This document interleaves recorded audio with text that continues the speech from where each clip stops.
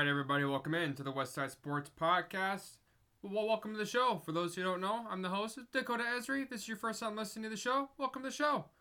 If you enjoy the stuff that I cover on a weekly basis, we do these about 3 days a week or so. Or I should say I do, for that matter of fact. Please subscribe, hit the bell, and leave a rating. All that really helps me out trying to get this podcast to be a little bit more of a wider network in general. Big shout out and thank you to everybody who has been listening, subscribing, all that good jazz. Thank you so much. Hope everybody's having a happy 4th. Hope you're having a safe and fun holiday. Lots of barbecue and all that good jazz. Today we have a very short topic on around the world. I only have one on that today. And we have a lot of Mariners. Unfortunately, no Seahawks stuff quite yet because we haven't reached training camp. But, you know, I kind of handle whatever content's given my way. And with that being said, as we always do, we're going to hop right into around the world.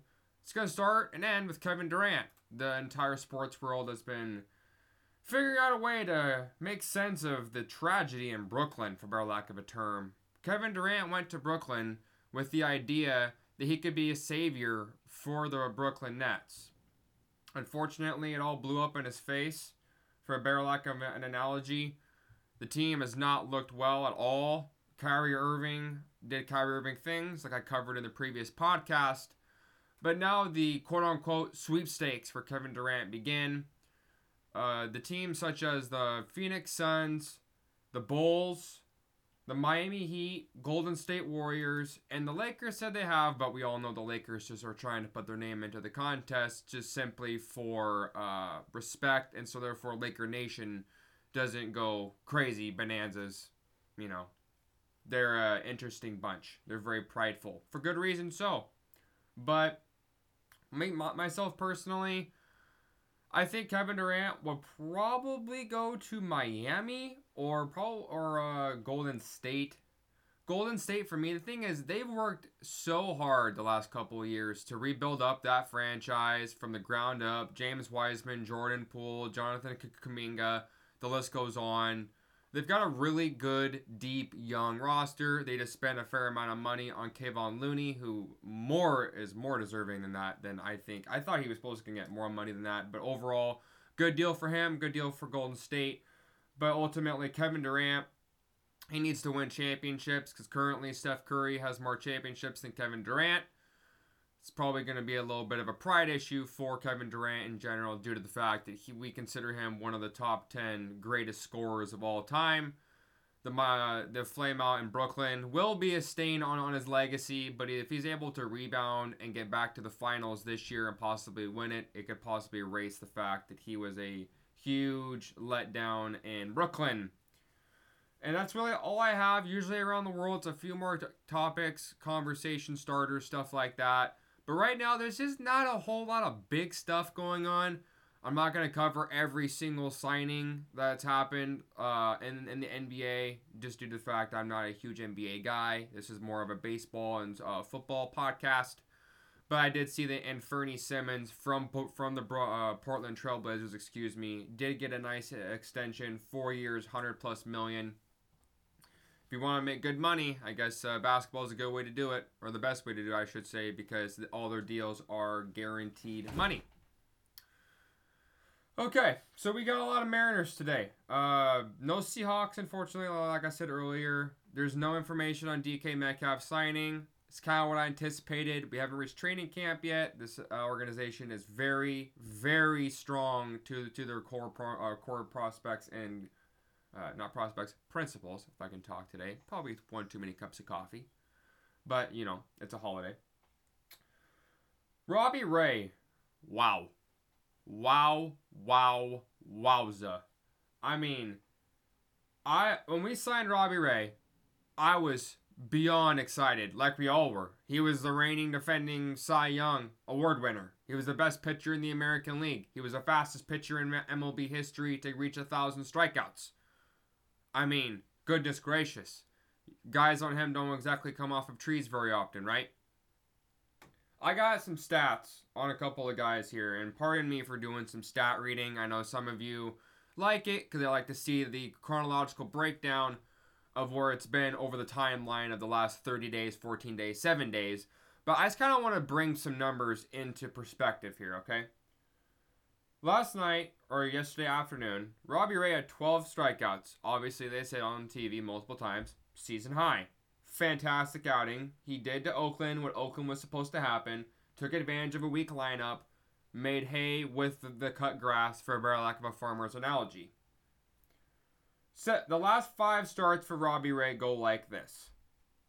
3 earned runs, 0.69 ERA. Man, my tongue is just tripping today. That coffee is kicking into overdrive. His overall record for the season states as 7-6, 3.62 ERA, 104 innings pitched with 117 strikeouts. Robbie Ray, as of the last 8 starts, went from a 4.96 ERA to a 3.62 ERA. He has taken a full point and dang near a quarter off of his ERA. And this all started, like I've been covering the last few podcasts. I think this is like 5 podcasts in a row I've been talking about this pitch. The 2-seam fastball for Robbie Ray has changed life for this man. He was a grunter, 4-seam slider. That's all he had, really. That's all he thought he needed. Came to Seattle, realized the league had a kind of, it's a cat and mouse game. You see this with rookies too. The league is going to adjust to what you're doing. They're going to see you have 2 main pitches. And if we can capitalize on the 4-seam, we force you to throw the slider. And if you can't control the slider to where you want to go to, the slider will hang. And the sliders hang, sliders get banged. Equals dingers. That's not good. Robbie Ray was getting lit up. He was one of the top 5 pitchers in baseball with total home runs allowed before this stretch happened. He is starting to truly emerge as the ace of this rotation. A few podcasts ago, I talked about Logan Gilbert currently held that mantle, held that position, that ranking, right? Well, what's been happening with Logan is that he's been unable to truly locate the fastball when he needs to. And when he has to rely on his secondary pitches, which is not nearly as good as his 4-seam fastball, as we all know, he has a good slider, a working and a progress in the work in progress changeup, as well as a knuckle curve. The knuckle curve is a new pitch he's been incorporating throughout the year. Robbie Ray is really showing our young kids, Logan, Kirby, that, there is multiple ways to skin a cat, for better lack of an analogy, right? I know it's kind of a little bit of a gruesome analogy for a sports thing, but, it is what it is. Robbie Ray has shown the league that even the saltiest of vets, Robbie is 30 years old now, right? If he can adjust to what the league is doing to him and say, okay, well, you're taking advantage of this, I need to be able to pitch to both sides of the plate on an every 5-day basis. Then he figured it out. The 2-seam starts opening at the other side of the plate. The rest is history. Now you're seeing batters flail. Now you're seeing them off balance. Because the batters cannot just lean on either the inside part of the plate or low. He is attacking both sides. Kirby, he's a good example of this. He's learning well from Robbie Ray. We're seeing him starting to paint corners with 96. And when you can paint corners with 96 mile an hour fastball with the kind of movement and arm side slot angle that he has, it's dangerous. The ceiling and the future is so bright for this rotation. Marco, you've been nothing but consistent. You're having a record breakout season very quietly. I posted this up on my Facebook group, Sports in the Northwest. If you guys like the just general updates, conversation, topic starters, just really cool dad, father, son, sporting videos, kids videos, local information on sports through high schools, colleges. Please follow me on that. I feel like I do a very good job on covering everything that comes around this area. Just want to give a little shout out on that. And then I gotta talk about Julio Rodriguez. It's J-Rod's world, ladies and gentlemen, and we're all just living in it right now. We really are. When I talked about a couple minutes ago about stat reading, I got a lot of stats on Julio Rodriguez because, I mean, he literally won back-to-back Rookie of the Month for the American League over Bobby Witt Jr. There's so many good, talented rookies. The kid inside Houston, I can't think of his name, Jeremy Pena. You know, Julio is by far separating himself from the entire pack of rookies.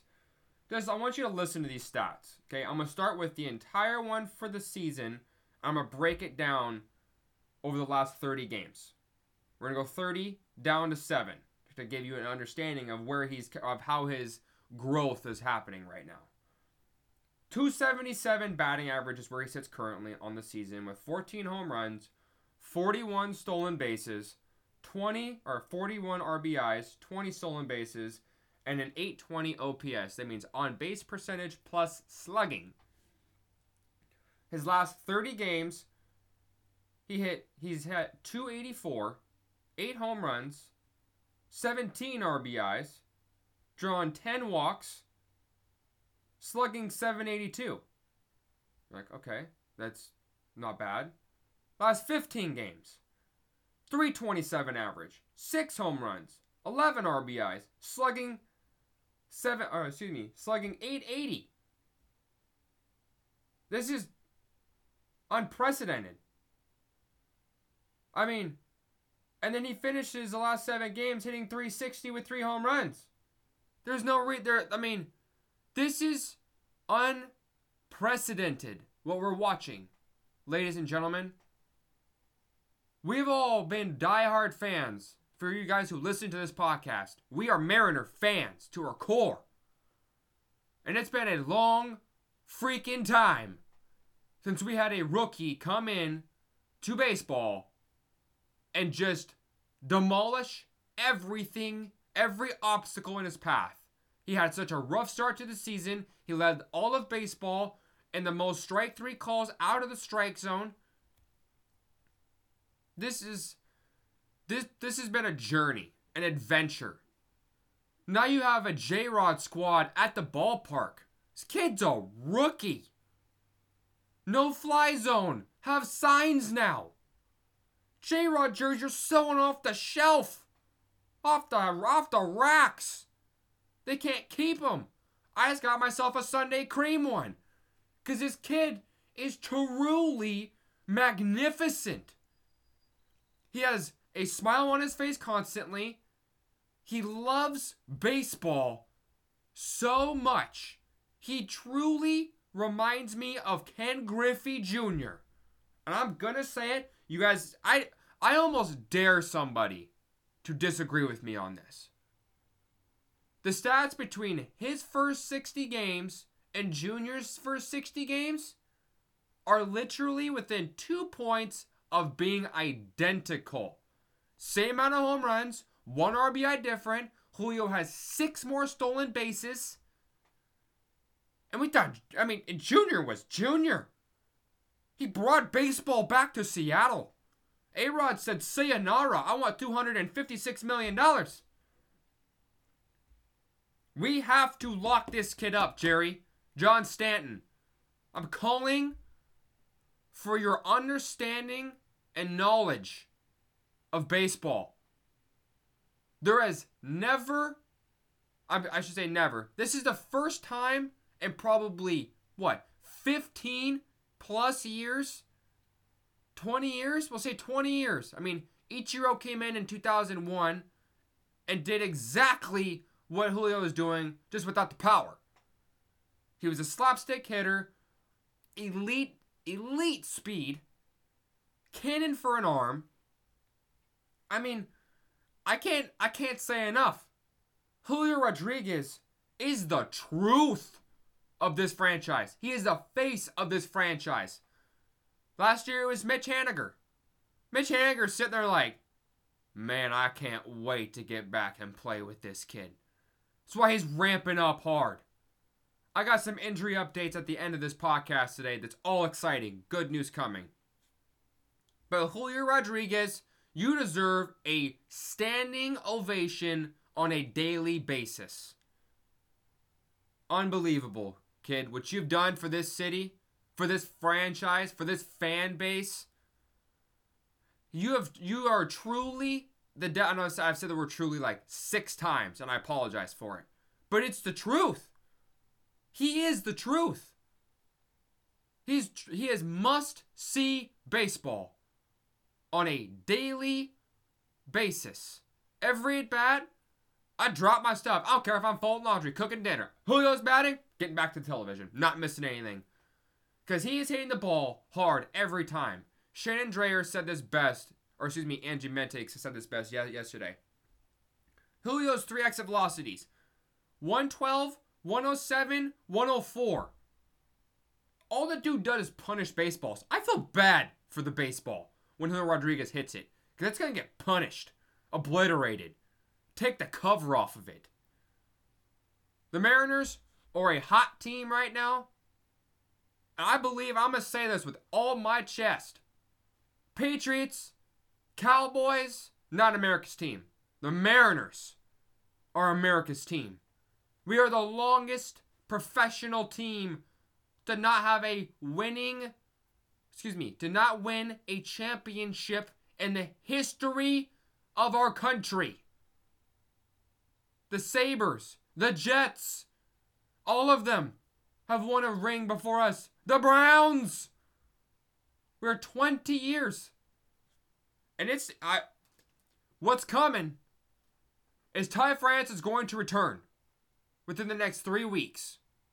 2 weeks, hopefully. I'm guessing probably 3 because he means too much to the future and the upside and the longevity of this franchise.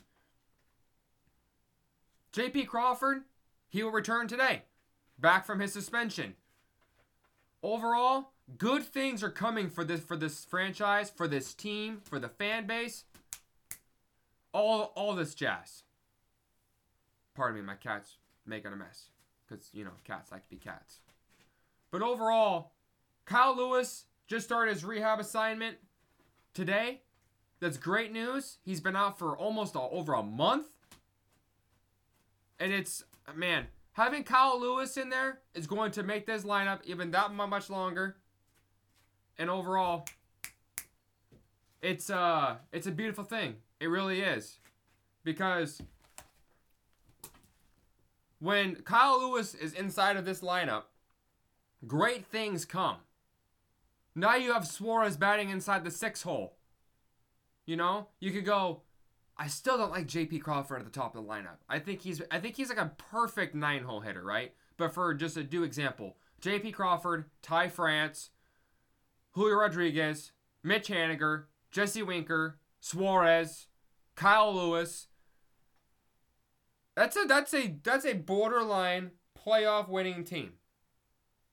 You can get to the playoffs with that kind of a squad, but you gotta keep the kids healthy. Taylor Trammell, huge loss. Injuries have been the downfall of this team. Just bad luck. It just flatly is. Can't get around it. But, like I said, injuries happen. It's a part of baseball. It's unfortunate. That's why conditioning in the offseason, getting yourself in the best possible shape, is always in the best interest of both the player and the team. But, Julio, God bless you, man. I cannot say thank you enough for everything that you've done for this city, the franchise, the fan base, the nightly watching occurrence. Thank you. Thank you for your smile. Thank you for being such a great role model for so many kids that are getting back into baseball because of Julio Rodriguez. Andres Munoz has been a fun young pitcher to watch this year, right? Frustrating at times. Obviously, he gave up the Grand Slam walk-off to Franchi Cordero in Boston. But there's some stats that this kid's learned something. I talked about his body language a few podcasts ago. Just not being great. Shoulders were kind of slouched. Just didn't have like very positive body language. Didn't seem like he had a demeaning presence on the mound. And when you're a bullpen guy, you gotta come in and just ice in the veins, just 3 cups of coffee cracked out of your mind, Paul Sewald, all that good jazz, right?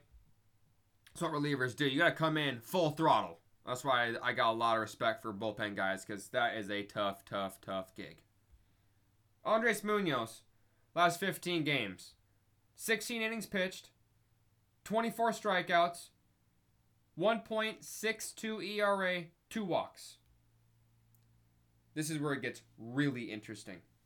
Last 7 games, 8 2/3 innings pitched, 18 strikeouts, no walks. He's figuring out something. Something working. He's a 2-pitch guy. Slider, fastball. Fastball is 100 plus. Slider is going to be tight and nasty. But I'll tell you this much, ladies and gentlemen. 18 strikeouts over 8 2/3 innings. That's going to play. You got that kind of weapon in the bullpen. Penn Murphy's been pretty dang good in long relief this year. I think he's been the Sadler for us this year. Been able to pitch a couple of innings when we need him to, especially in opening or opener positions. He's been fantastic. Pardon the page turn.